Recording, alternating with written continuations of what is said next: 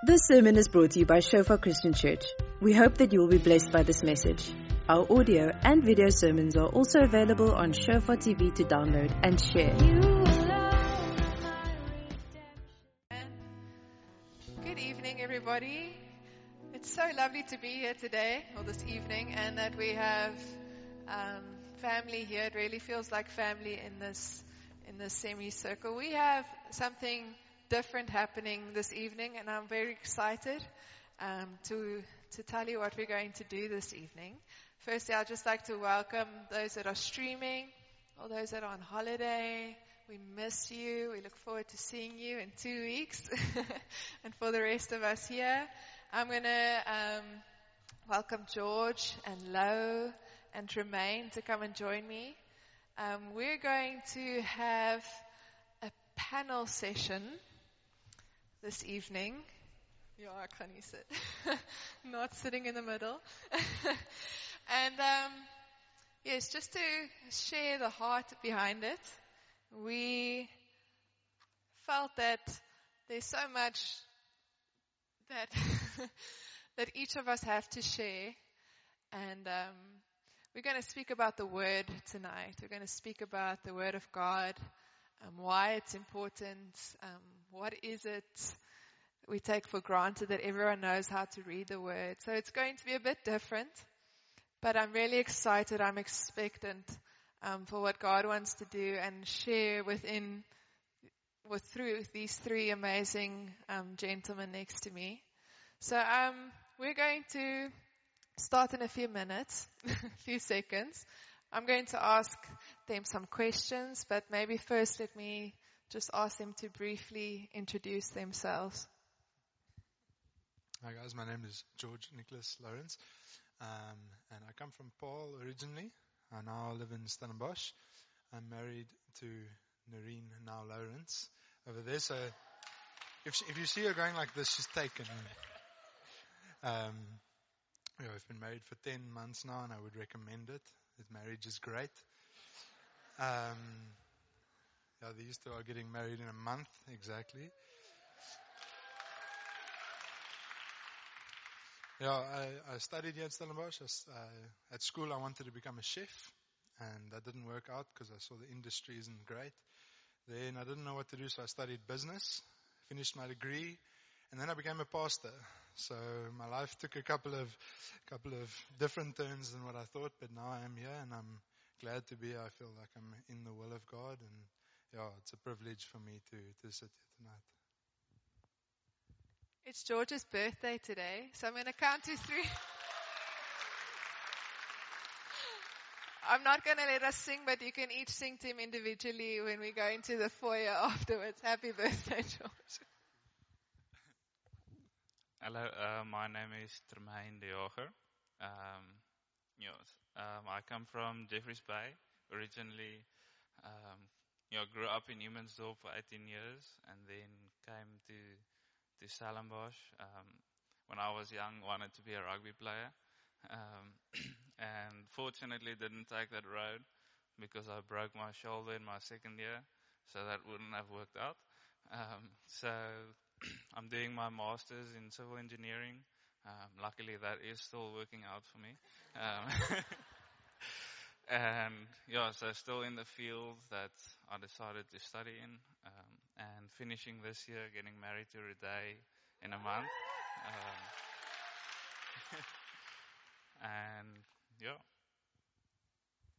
Good evening, everyone. My name is Lo, and I come originally from Paul, so that's where I grew up. I'm part of a twin, which makes it probably a bit different to most people. Grew up there 18 years. I don't know if there's any other twins here, so that confirms my point. And so I grew up in Paul for 18 years. I was there at school, and then I came to study university. I studied for 7 or 8 years, did my master's, and then when all my friends left to go, work in different parts of the country, God said I must stay here. So I've been here now for another 5 years after that. I'm working as an agriculture economist here at the Department of Agriculture at Elsenburg, and it's good to be here. Lo is also recently engaged.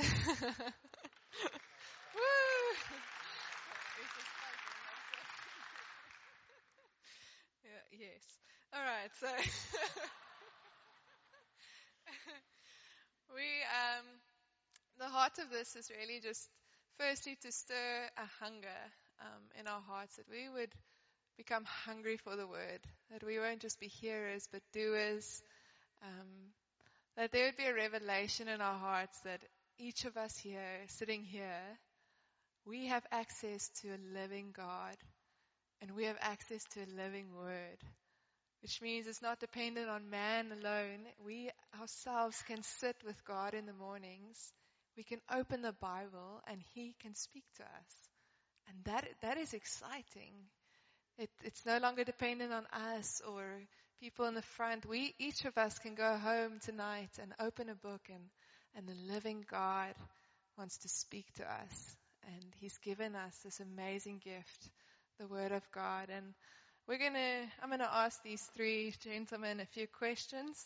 They've had some time to prepare, so I'm not catching them off guard. I told Tremaine earlier today I'll maybe ask a really tough question. Like, was it the Roman context or the Byzantine context? And I don't know the answer either, so I won't ask that question. But let's start with George. Maybe George, yes, the question we want to ask you is, what is the Bible? There's some of us sitting here and perhaps grew up differently, grew up in different denominations, were taught the Bible differently, but maybe you can give us a bit more information of what is the Bible. Cool. So I have some notes here. I was thinking about a panel session when we decided to do this, and I thought, it would be great if we can sit up here and they ask us some random questions, and then we just, throw out all the knowledge that we have. And then I realized that if I had to do that without preparing, I'd probably speak for about 2 minutes and then I'd be done. So luckily we had some time to prepare. But something that I don't want to do is assume that everybody's on the same page, that everybody's read the Bible from beginning to end, that has read every single book in the Bible. So the way that I've approached this is that almost as if you know nothing. And I was a Christian for a long time before I actually realized that I didn't know what the story of the Bible was. And I didn't even know what the Bible was. But I was reading it basically daily. So what I've set out tonight is to explain and just take you through a bit of the journey that I've went on. And so we're first going to look at what is the Bible, how do we get the Bible, or first how do we get the Bible, and then what is the Bible. And basically the Bible is a small library of books that emerged out of the history of ancient Israel. And the difference with their history is it's not just a normal history. Is they had men called prophets, men and women called prophets. And these prophets believed that Israel's story was a central part in God's plan for all of mankind. And that's what set them apart, is that these prophets and the people of Israel believed that their story as a nation was God's central part in the running and how mankind would run. And basically what our Bible is made up of, as we all know, is the Old Testament and the New Testament. And the Old Testament is made up of 3 parts, which is, I think it'll be on the slide there, but the first is the Torah, which is the law. And basically that's the first 5 books of the Bible, which explains the foundation of Israel's existence, how they came to existence, and how they continue to exist. Then we have the prophets, which are historical books, and they tell us Israel's story from the prophet's perspective. That's books like Joshua and Samuel, Kings, Judges. Those are those type of books. Then we have the writings, and this was new to me also. I didn't know that there's a third category called the writings. But this is books of wisdom and poetry, and also some narrative, and that's the Psalms and Proverbs and books like Chronicles, which tell us a bit of the narrative, a bit of poetry and wisdom in Proverbs, basically the book of wisdom. And the thing is that the people of Israel in the Old Testament believed that God was speaking to them through these scriptures, the same as what Renee said, is that God speaks through us through the scriptures. And even in the Old Testament, that's what the Jewish people believed, is that God is speaking to them through these scriptures that were written. And if we move to the New Testament, then we also have three categories. And the New Testament was written by the apostles, and they believed that Jesus was the one who would take the story of Israel forward. After the prophets, they believed that Jesus was the one to take their story forward. And that also consists out of three parts, which is the good news, the Gospels, which is basically just the story of Jesus. Then the acts of Jesus, which is his life and ministry to those outside of Israel, to those outside of Jerusalem. And then we have the letters that the apostles wrote to all the churches in ancient Israel. And all of this whole Bible, the Old and the New Testament put together, is about God interacting with us as mankind. It's about God coming and interacting with us through his word to shape us and to mold us. And on that point, that what the Bible is not, and it's definitely not this, is it's not a love letter to you. Sorry if that offends you, but it's not a love letter to you. It's definitely not a book where you get your Instagram selfie captions from. It's not. It's not. I'm sorry. It's not even a book where you just gain knowledge from. It's not. It's not a behavior manual. That's not what the Bible is. Those are maybe outflows, except the Instagram thing. Those are outflows of the Bible. That yes, it does talk about God's love for us. Yes, it does give us knowledge about the truth of God, and it does challenge us to change our behaviors and to adjust our behaviors to that which is in line with God's. But those are the outflows of it. So what is the Bible then, in essence? And it's very simply, it's a story. It's a narrative from beginning to end. And the interesting thing is I went to go do a bit of research, and if you take the first three books of Genesis, which basically talk about the creation of the world, the creation of man, and the fall of man, and you skip the whole Bible and you read the last 4 chapters of Revelation, which is the fall of Babylon, the world that man created.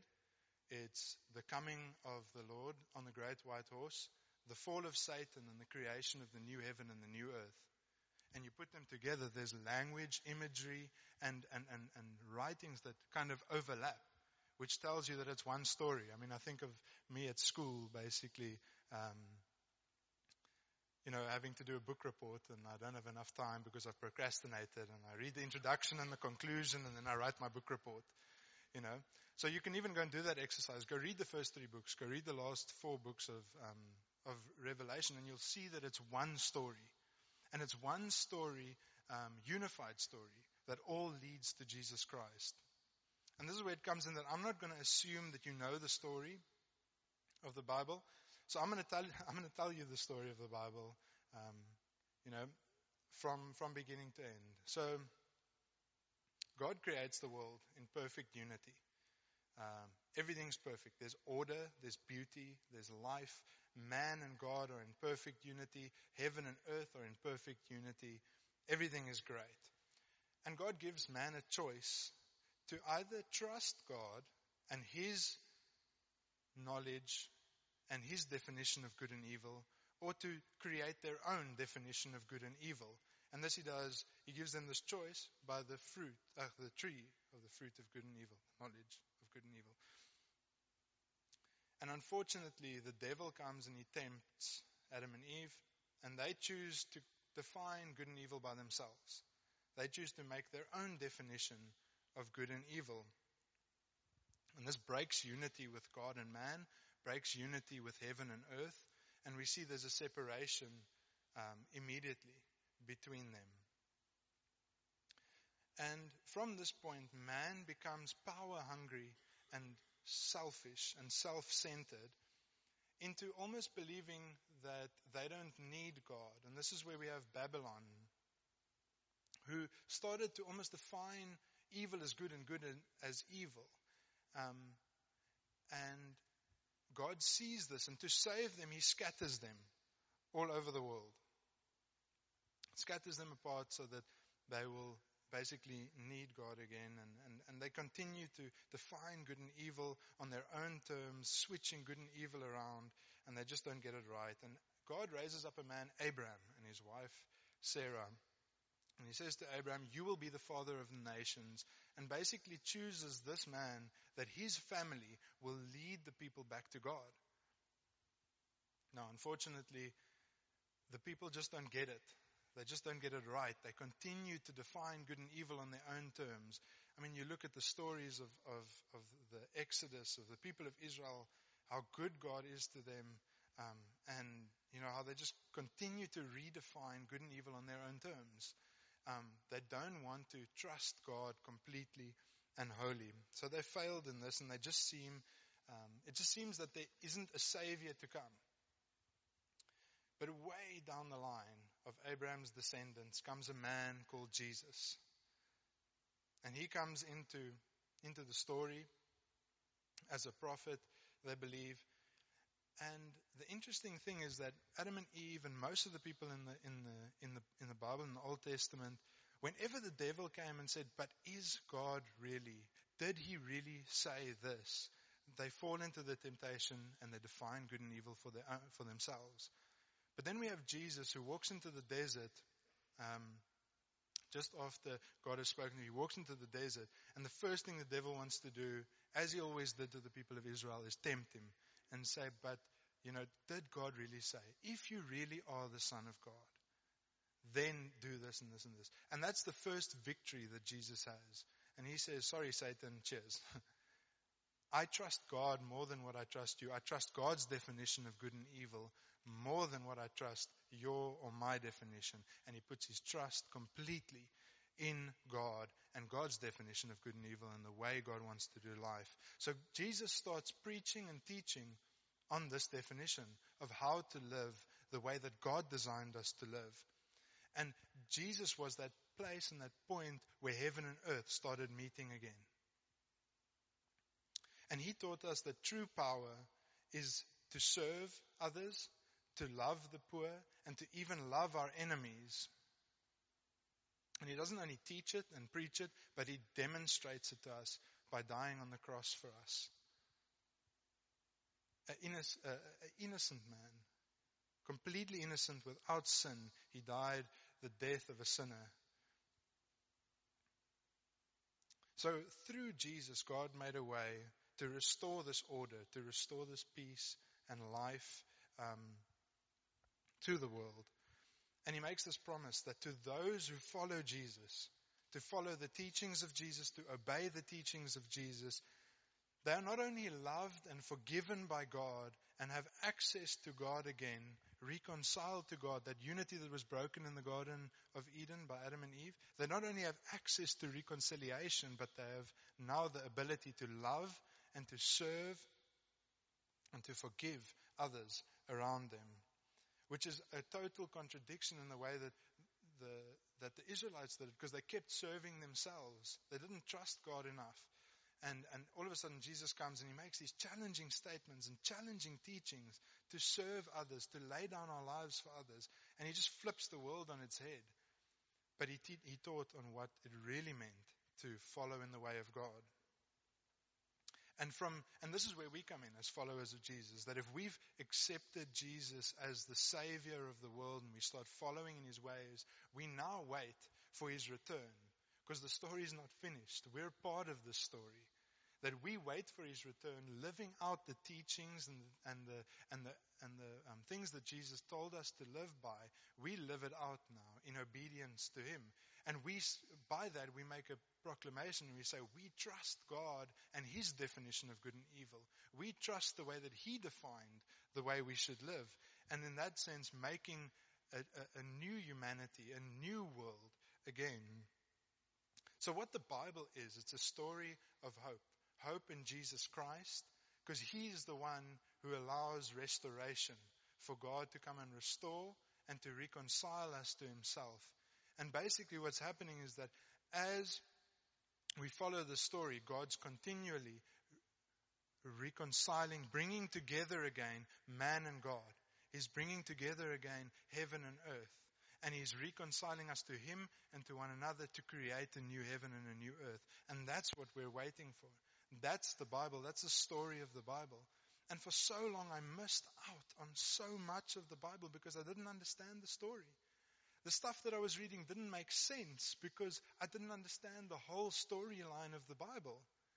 But now if I go anywhere in the Bible, I know that the story is a unified story that leads to Jesus Christ and Him coming back to make a new heaven and a new earth, to reconcile man to God and to reconcile heaven and earth. And that's the story.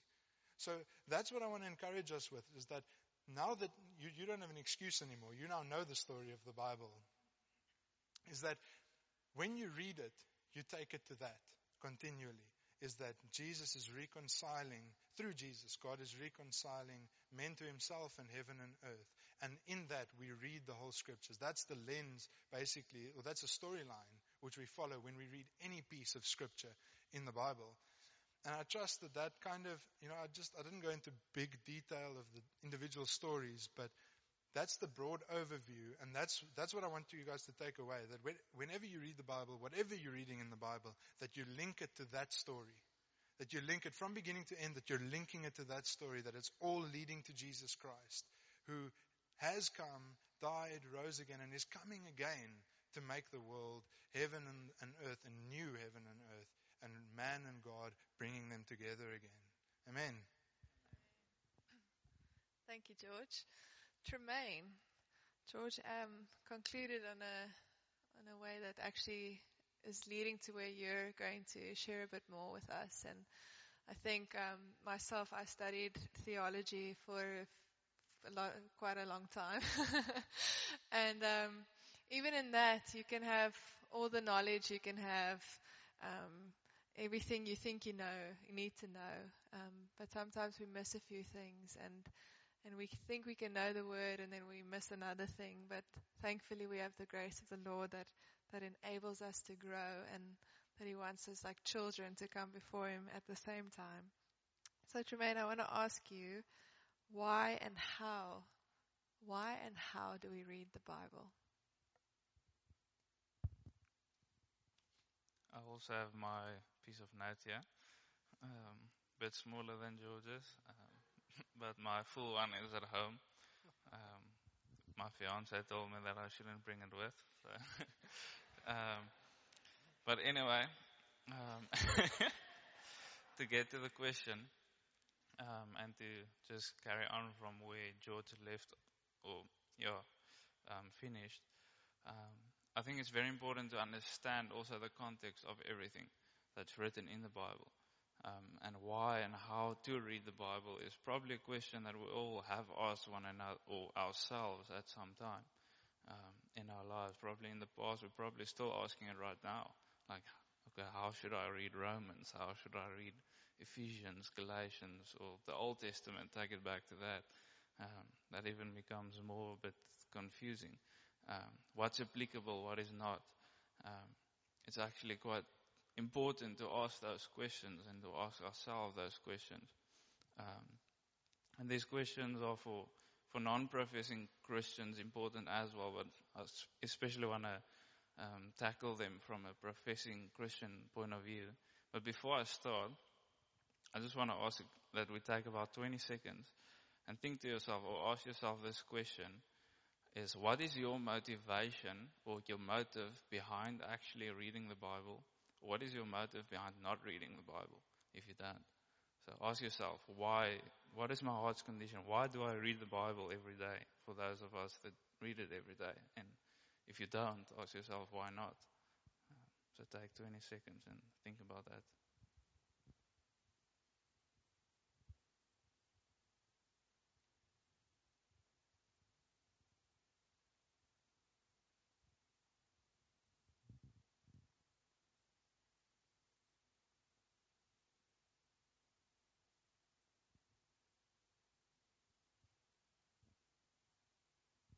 Cool. I'll let us do that.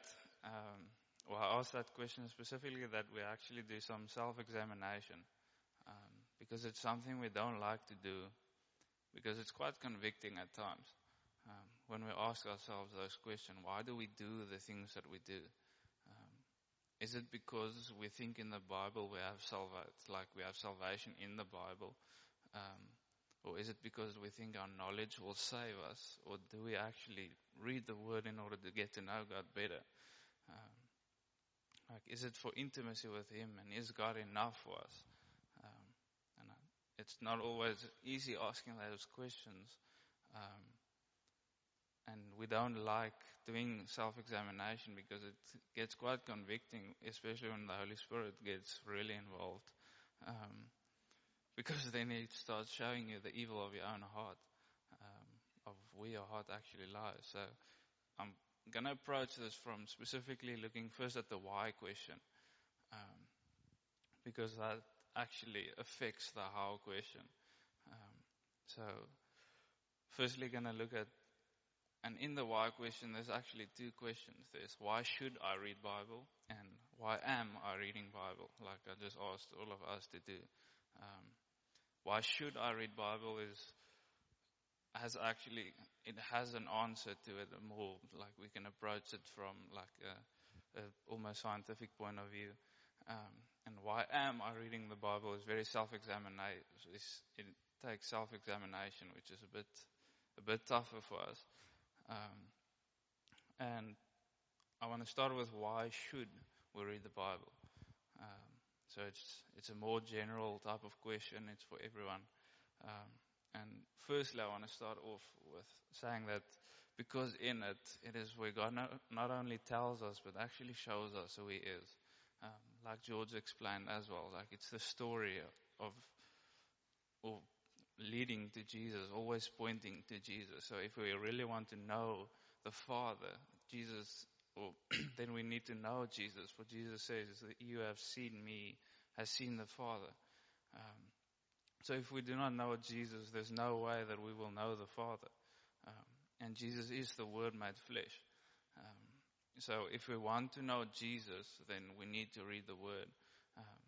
And we need to get to know Him through the Word. So that's the first point of why to read the Bible, is because if we really want to know God, if we want to grow in intimacy with the Father, then we need to grow in intimacy with Jesus. We need to know Him first, and then we will know the Father.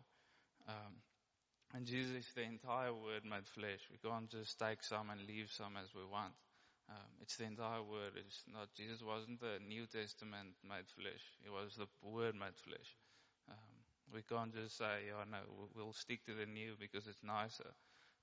It's not as nice if you really read it. It's very convicting. But, so the first point is we read the Word. Why should we read it? Because through reading it, we grow in intimacy with God. The second point, which is also quite a valid one, I think, is because the Word actually says that it's able to save our souls and to bring forth growth in our lives. You can put up the scriptures, which is James 1 verse 21 and 22 and 1 Peter 2 verse 1 and 2. Where it speaks about, James 1 speaks about, put away like all your wickedness or overflow, excess of wickedness, and receive the implanted Word, which is able to save your soul. And that which Redale also quoted earlier, be doers of the Word. It doesn't help to just read the knowledge. You actually need to obey it. We need to surrender ourselves to the Word, to the teachings of the Word.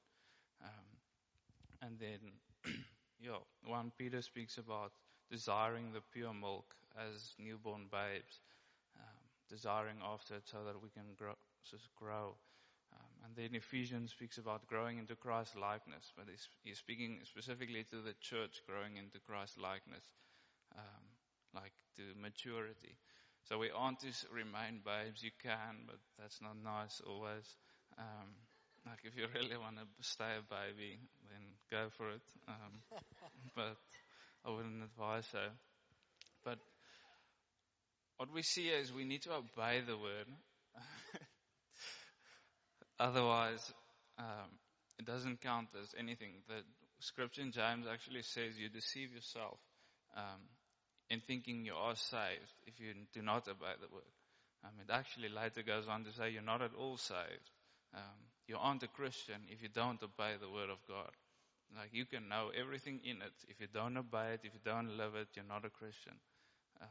That's what James is all about, or at least the first 2 chapters handles about that. Like, you can know everything in it. Like, if you don't surrender to it and yield to Jesus Christ as Lord and obey Him as a son, then He doesn't handle with you as a son. He doesn't see you as a son. So moving on from why should we read it, we're going to look at why are we reading it, which becomes quite convicting. If we have the wrong motives for reading the Bible, then it might probably lead to like being captive to your own pride. Because you're going to think you're okay, you're going to think, yeah, no, at least I'm reading the Bible, like he's not reading as much as I am. He's probably reading more, but so I believe the primary reason why we should, like our motive behind reading the Bible is to grow in a more intimate and more pure understanding of who God is. I'll say that again, a more intimate and a more pure understanding of who God is. That means that it's not knowledge-based, it's actually relational-based. But it is also knowledge-based because it's pure. It's truth. Because in that revelation of who God is, will bring forth the closest conformity to Christ's likeness. So in reading the Word, we never just read it for knowledge's sake. We always read it in communion with God, with the help of the Holy Spirit. Otherwise, you're going to be in trouble because it just leads to boasting. Leads to your own pride because knowledge puffs up. So when we read the Word, we read it to grow in intimacy with God. We read it to get a greater understanding of Him so that the Holy Spirit may transform our lives to be more conformed to the image of Jesus. Otherwise, we just become more conformed to our own image, which is not nice. And our pride will go up instead of humility growing. We'll just become more boastful. We'll become more proud because we think we know more, at least more than the others about God. But there's a vast, vast difference between actually knowing God intimately and knowing about God. When we know God, or the intimate knowledge of God is much, much greater and much more of greater value than knowledge about God. Like, Ruday can explain everything about George, and she can explain, but without me meeting with George, without me spending time with George, I will never know who George is. I can know everything about him. I can know all the information there is of him. But without spending time with him, there's no way that I will know him. And it's exactly the same with God. Like, we can know everything of God or about God. But have you spent time with Him? Have you communed with Him? Are you surrendered to Jesus as Lord? Because only there can we find true intimacy with Him. So any other reasons than that, actually submitting yourself to the Lord and seeking intimacy with Him, if you actually intently look at the other reasons, it might seem godly, like I want to grow more in the knowledge of God. Whatever it may be, if you really intently investigate those reasons, you'll find that they actually put the interests and the glory of man above giving glory to God. It's the same with our own actions. Like, I've heard the saying, whatever you do, just have an eternal perspective. Like, think of eternity. No, don't do that. Because you place your eternal well-being above giving glory to God. And that's dangerous. It gets very dangerous. And it actually leads to self-deception. But in thinking that you actually are intimate with God, when in actual fact you're not. you might actually deceive yourself in thinking that you know God intimately when you only know about God. If you continue in this cycle of reading as much knowledge as you can without the help of the Holy Spirit, then later on you'll think that you know God when you really don't. And that's a dangerous place to be. That's very dangerous because that leads to a lot of boasting. That actually leads to a captivity. And the one is information, the other one requires a relationship. So if there's a relationship with the Lord, and that's where I want to get to. Some people might think, yes, but the word isn't alive for me when I read it. And it's really not that. It's actually quite boring for me. As I just want to ask you, like, have you surrendered to Jesus as Lord? Because the word's quite clear. Like, if you surrender to Jesus as Lord, then you become reborn and His Spirit guides you. So if you truly have surrendered, only then will the Bible become alive. Like, it is the living Word of God. It's always the living Word. It's you that are dead, probably. Tough statement, but it's true. Like, the Word doesn't become the dead Word of God all of a sudden. There's only one that can be dead, and that's you. So, in saying that, like, we shouldn't seek knowledge, I'm not saying that a Bible study is wrong. Like, a Bible study is good. But what's your heart's intention behind it? Everything is to do with your heart's orientation towards God and towards the Word. If you read it to grow in intimacy, then He's going to bless it. He's going to guide you. You're going to grow more into His Son. You're going to grow in purity. You're going to grow in humility. For seeking intimacy will always bring forth humility because you will sit in awe of His majesty. But if you seek knowledge or any other reason, you will leave there feeling proud and boastful because you will sit in awe of yourself. And that's the danger.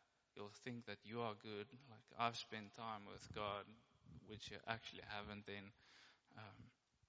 And you'll boast in your own actions rather than simply sitting in awe of the majesty of God.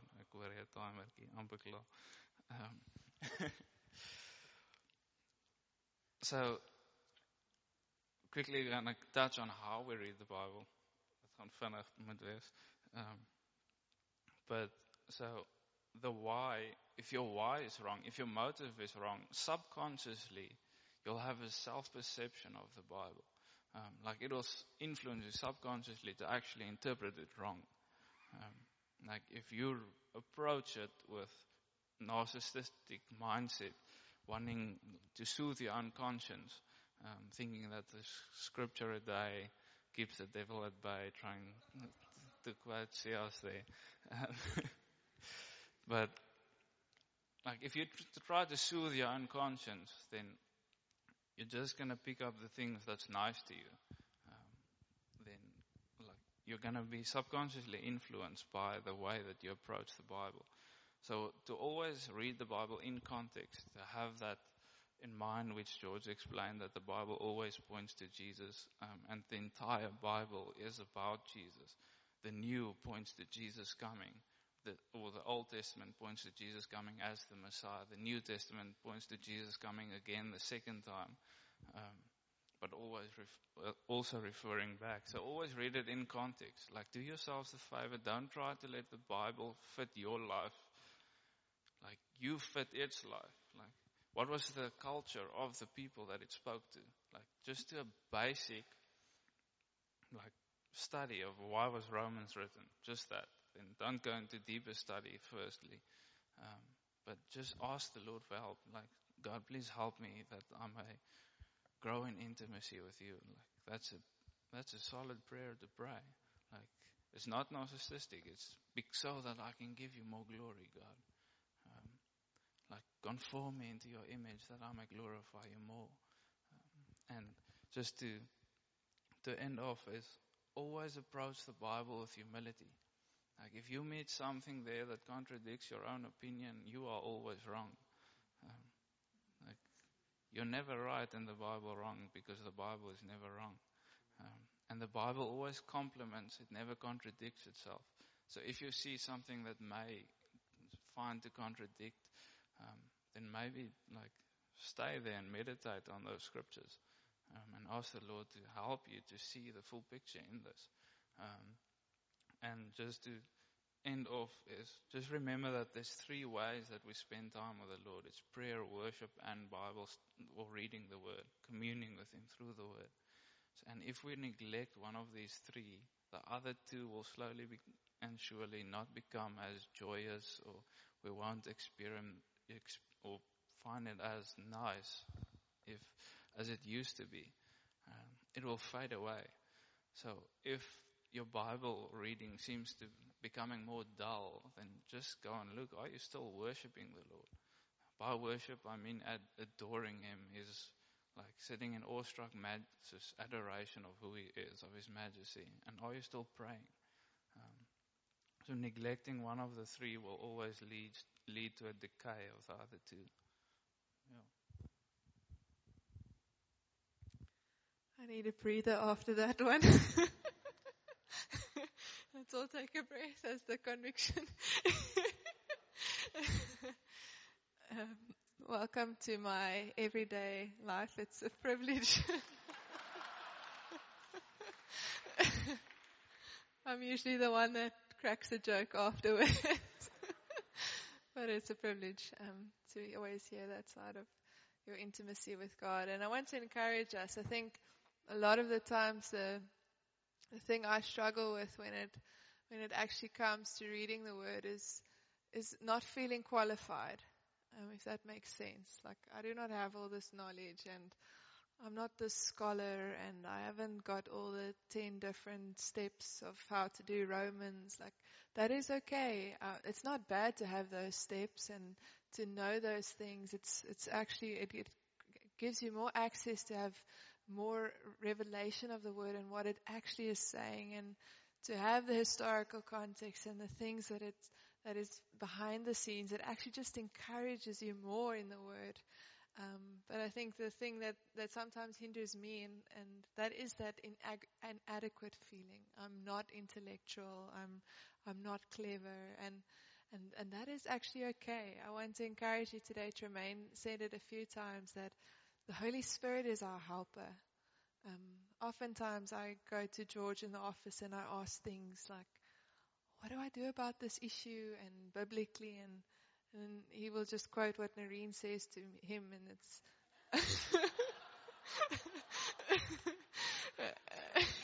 sorry. And that's Holy Spirit help. Lord help. The Holy Spirit is the helper. And Tremaine said it often, as was, when we read the Word alone, it's not good. It's self-edifying. Reading it with the Holy Spirit, that's where the life comes in. The Holy Spirit, the Word is alive. It's not a scroll that was written. It was written long ago, but it's still alive today. And I want to encourage you, if you're struggling in the mornings to just sit with the Word, I often do. My response then is, Lord, help. This makes no sense. Jesus said this 3 verses ago. Now He's saying this. I do not understand. Please help me. And He's faithful. He's faithful to help us.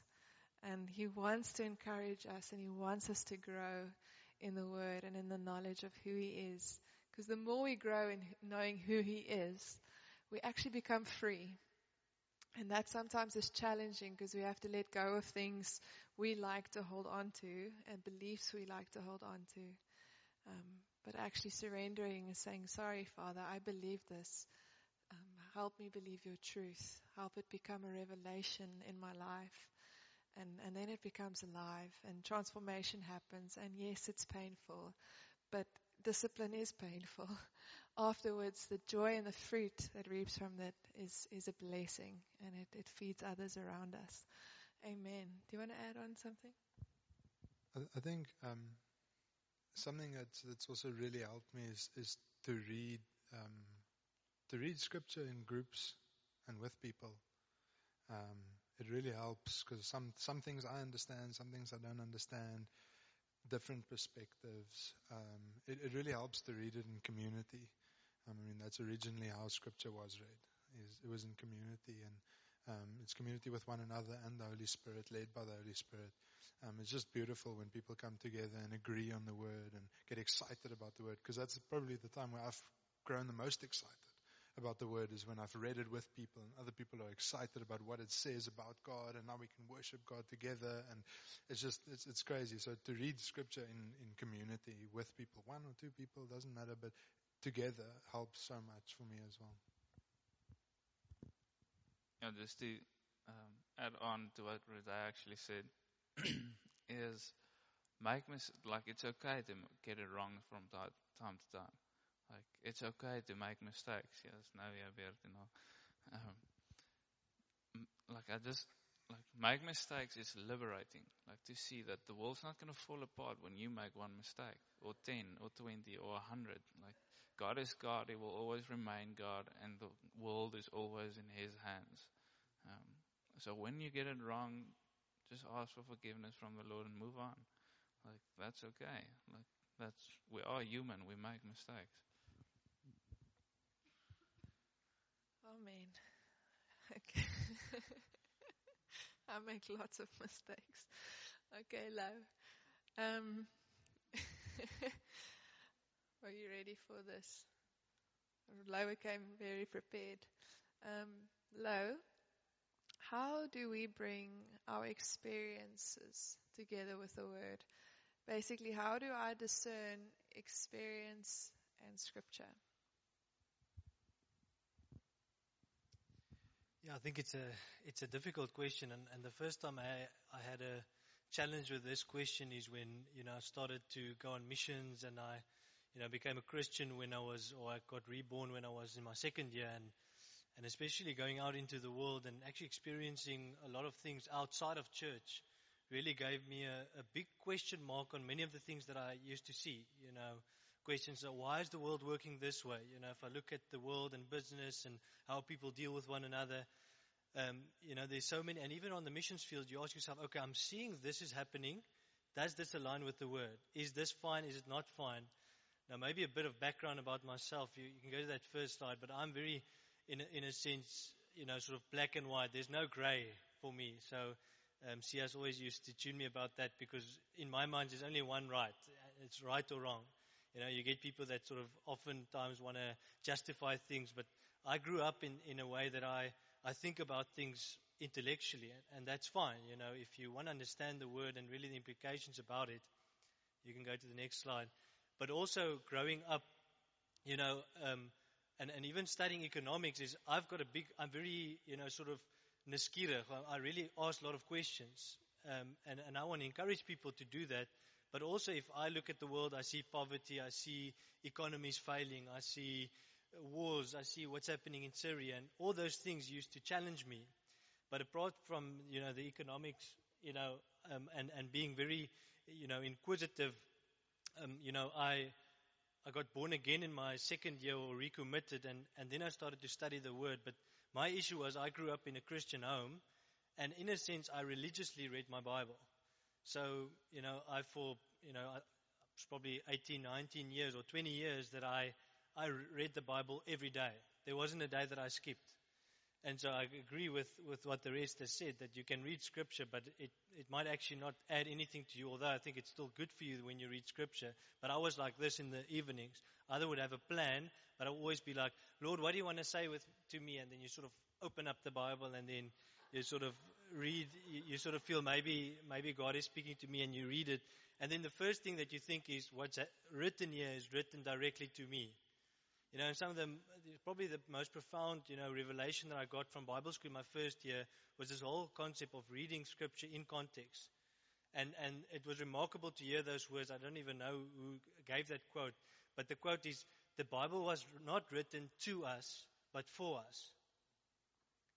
I'm going to say the Bible was not written to us, but for us. For instance, when Paul was writing, to the churches, he was writing to the churches. He wasn't writing to Tremaine or myself.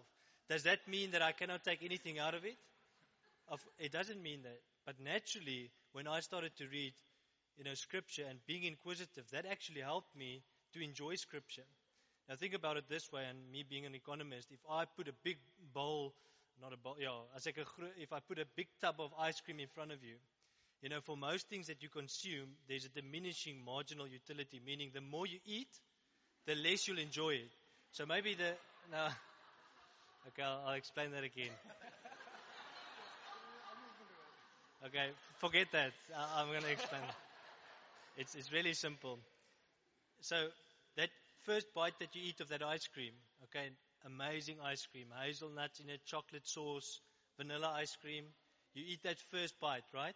It's amazing. The second bite you take and the third is also great, but it's not as great as the first one, right? So you get a kind of curve that looks like this, and over time, if you eat 5 tubs, then you actually start to not enjoy it anymore. Are you with me? But it's quite amazing with Scripture, and the point I want to make is this, is that I've written the Bible now for 25 or 26 years, or read, and the most amazing thing about the years that I actually started to study Scripture and with the help of the Holy Spirit in faith read the Bible, is that you actually get way more out of it as time progresses. Think about any other book you've read before. If you read the Bible every day, then there's probably no other book that you've read more. But you're probably sitting here tonight and thinking to yourself, I need to read more of the Bible. And as you read more of the Bible, you actually get to that point where you actually get more out of it over time. And that's different to the world and just that consuming culture, because with the Holy Spirit and in faith, when you read the Word, it actually transforms you. And that first scripture I want to read is, or my first scripture is Hebrews 4. And it's very important to actually just look at this. It's Hebrews 4 verse 11. It says, verse 12, for the Word of God is living and powerful and sharper than any two-edged sword, piercing even to the division of soul and spirit and of joints and marrow, and is a discerner of the thoughts and the intents of the heart. And it's the word actually, verse 12, it says the Word of God. It actually talks about the Logos Word, which is the written Word. And what's amazing to me is we know this scripture because we quote it all the time, but it's living and it's powerful, meaning that it's not just something dead. It's something that has remained and been preserved over time because of inspired men of God. But actually the fact that it's living, it's so profound, is that all the time God is speaking to us through the Word. And I agree with Tremaine. There's also a quote that said, if you don't have a relationship with Scripture, you cannot have a relationship with Jesus. And that's sort of profound, because what does John 1 says is the Word became flesh and it dwelt among us, right? The only begotten of the Father, full of grace and mercy. And sort of in this unity is Jesus actually becoming in the form of flesh. He came to us, and that is the Word. And it's confirmed again in 1 John. And so if you read Scripture, you're communing and you're actually in relationship with Christ, because He is the Word made flesh. But actually the 3 things that you can highlight there, which is important, is it is what it does. This living and powerful Word, it actually says here, it's a two-edged sword. It's piercing even to the division of soul and spirit. So that's the first one. And then of joints and marrow, which talks about your physical nature, science, and is then a discerner of the heart. It actually talks about, and that's what I've found, the Bible often to be like a mirror. You wake up and you look in the mirror, but it's actually self-reflecting and showing you where you can grow into the image of Christ. And if you all the time read the Word with the Holy Spirit and in faith, all the time it will bring you to the place of growing in Christ and changing. And so if you're reading Scripture and it's not happening, then you must ask yourself, are you maybe reading Scripture from that, the wrong motive? Narcissistic. What can I get out of it? But then the next slide, I just want to quickly touch on this approach. I recently started reading. It's a doctor in the US. His name is Timothy Jenkins, and he brings this sort of 3-pronged approach towards Scripture. Now, before you think I'm crazy, the first one there, talking about the Bible, obviously that is number one, and that is sufficient. We believe the Word is the inspired Word of God. But he talks about actually reading the Word within this context also of using science, one of them, and then also experience. Because the question asked to me is, how do you, get to that point where you can translate your experiences, which is in the flesh, which is things that you see when you walk out there here, or things that you experience with the Word. And what if your experience contradicts with the Word? What do you do in that space? And this approach, where he talks about an integrated approach there, is using all three of these aspects into a sort of a harmonized truth. Now, of course, the Word of God is truth and absolute truth. I believe in that. But in that sense, when it comes to your experience, it always needs to align with Scripture. Because if your experience doesn't align with Scripture, then that leads to mysticism. I mean, I've often said that people that really only focus on the experience, sort of, it's all the time the experience, but you cannot pull those experiences back to Scripture, then I make a question mark and I say, but listen, let's go back to what the Word says. And sort of, because often you'll also see with mysticism or only experience or emotions, is if that's only there, you'll often find many massive contradictory principles manifesting in that person's life. And so that's obvious then why obviously you need to bring Scripture back into your experience. But then Scripture alone, in that sense where you don't read it in community and in that place of actually being accountable and sharing with one another, that's why you get what we have today. You walk into a small town of maybe 5,000 people and there's 15 churches and, maybe 20 different denominations. And so oftentimes what people do, reading just Scripture and just taking Scripture, it just becomes theory oftentimes, and it's not practical. And then also it leads to a lot of division. And that's that first one over there. I think in the US there's now about 1,400 different church groups. And then you ask yourself, okay, but we all follow the same Bible. So how is that possible? In the same way, if you look at today, you have people in different denominations, even people claiming to be Christians. And then you look at how does that relate to experience then and also science, and then actually you get to that place where many of the things are then starting to become contradictory. I mean, I can name a few people that walk around and actually evangelizing, and then when you interrogate on this approach what they're actually saying, and then you find many contradictions. But then also science, I don't mean science here in the sense only of sort of biology. I'm also talking about nature, what you see in nature, for instance, and what's happening, in the scientific realm. Because for most parts and always, science and then the Word of God will align. It's not funny then to see many of the early scientists and even the people, even the Greek philosophers, many of them were Christians, and many of the truths that they discovered back then was based on the Word. And so that's obviously also a great thing to say. When I see something outside, can I, relate that back to the Word? Or even if I don't understand something in science or within nature, then I can go back to the Word. It will never contradict. And so, that's funny actually with me is I work as an economist and I really study things like income and poverty and issues with our economy. And then I ask myself, but, why is happening? Why did we have a financial crash in 2009? When no one in the world except for two guys could predict it coming. And then the other day I was sort of reading up on literature and stuff like that. Now these are guys with PhDs that are sitting at university. And then this unsaved guy, and it's actually two guys I found. They said this whole issue with the debt crisis in the world, there's too much debt. But he actually said we need a debt jubilee. And then he goes into Scripture and he quotes Scripture to explain to us how that would look like in the modern world. Now that freaks me out, as a Christian sitting in church and then going outside the world, that you actually find that the problems we have, and then obviously within science and in our experience and the Word of God, there we can actually find solutions to walking out there. Because oftentimes we talk about Scripture and we read Scripture here, but when you go to work in university, you sometimes feel out in a sense, or not even out, but how do you translate then your Scripture and what you believe in outside there? And I think then also in terms of your experience, then if you use this harmonized approach, and obviously remember in community reading that, then that comes to a place where you can always test. Because that next slide actually asked this question about the evidence approach. Hallo daarachter.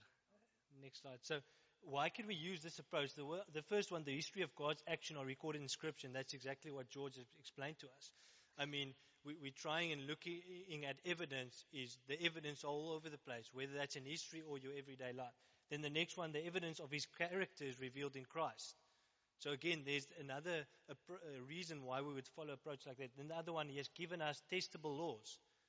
And that's amazing. If you think about science, science is about that you can test laws. Meaning, for instance, gravity. You can test that, and every time it will fit into the parameters of that law. but also God has made that the nature and these laws. And so in studying science, it should always point back to Scripture and to Christ. Then the next one is given us, or our experience matters. And this is the other thing that I'm very, keen to share about. It's not only the negative experience or experience you cannot explain, but the reason we can use this approach also is our experiences, our answered prayers, the testimonies, those intimate times with God. Those are very important. You cannot go away with the emotional side of dealing with God because God made us emotional. And so that's also profound to me is, embrace being emotional with God and with Christ, especially within intimacy with God in your own time. That's why, for instance, I often cry when I'm intimate with God, when God speaks to my heart. And I allow Him to speak to me in terms of my experience, but also in terms of my emotions. And for many people, they're very hesitant to go to that point where our experiences really become really intimate and amazing. But that should again then reinforce what we read in Scripture. And then you must ask yourself, your question is, if you experience and what you experience, if it doesn't align to Scripture, then I would really suggest you pray about it and ask God to show you what's happening there. And relate it back to that sort of harmonized approach where you bring it back to science, but also to your experience, but then also the Word, which is all obviously overarching, and then start to ask those questions. And I can promise you, you will always get an answer.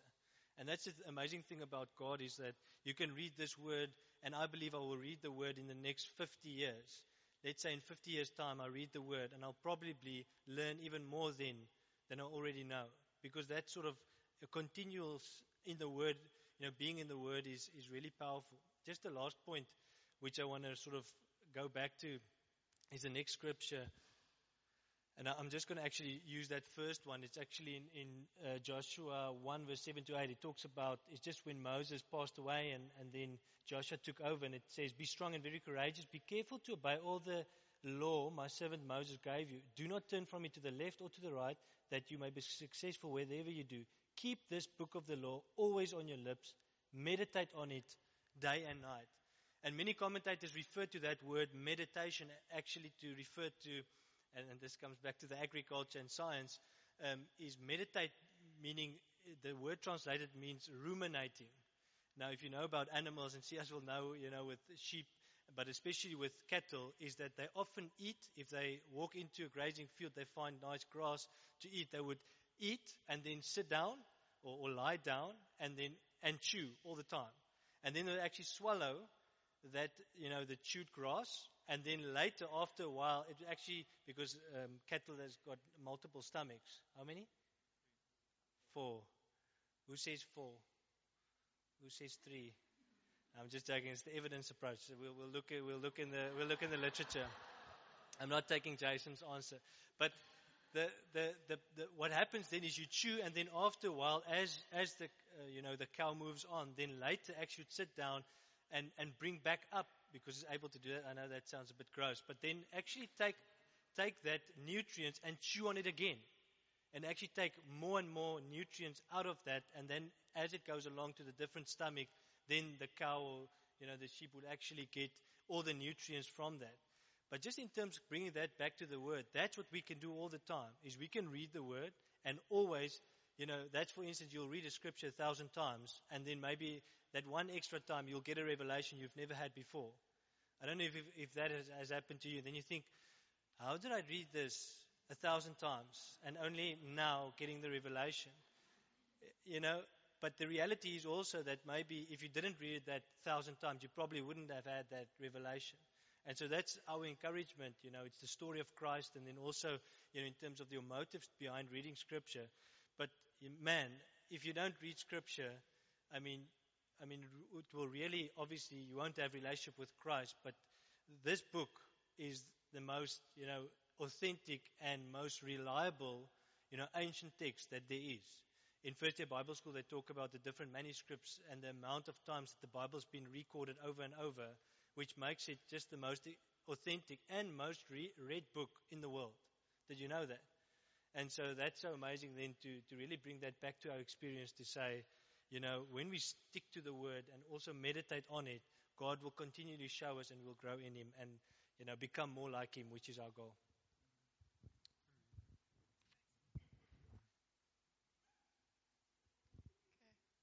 Amen. Yeah, I just want to add to that. I think if we can just end off with that, and I can ask the band to come up. I think we live in such a confusing time. The world is crazy. What we see around us in communities is really challenging, and we need to learn to test. And the safest way for us to do this as believers is to know the Word of God. It's a gift He's given us that we can know what is true, we can know what is not. Thank you for listening. Remember that our sermon audio and videos are also available on Shofar TV. Go to www.shofaronline.tv to download and share.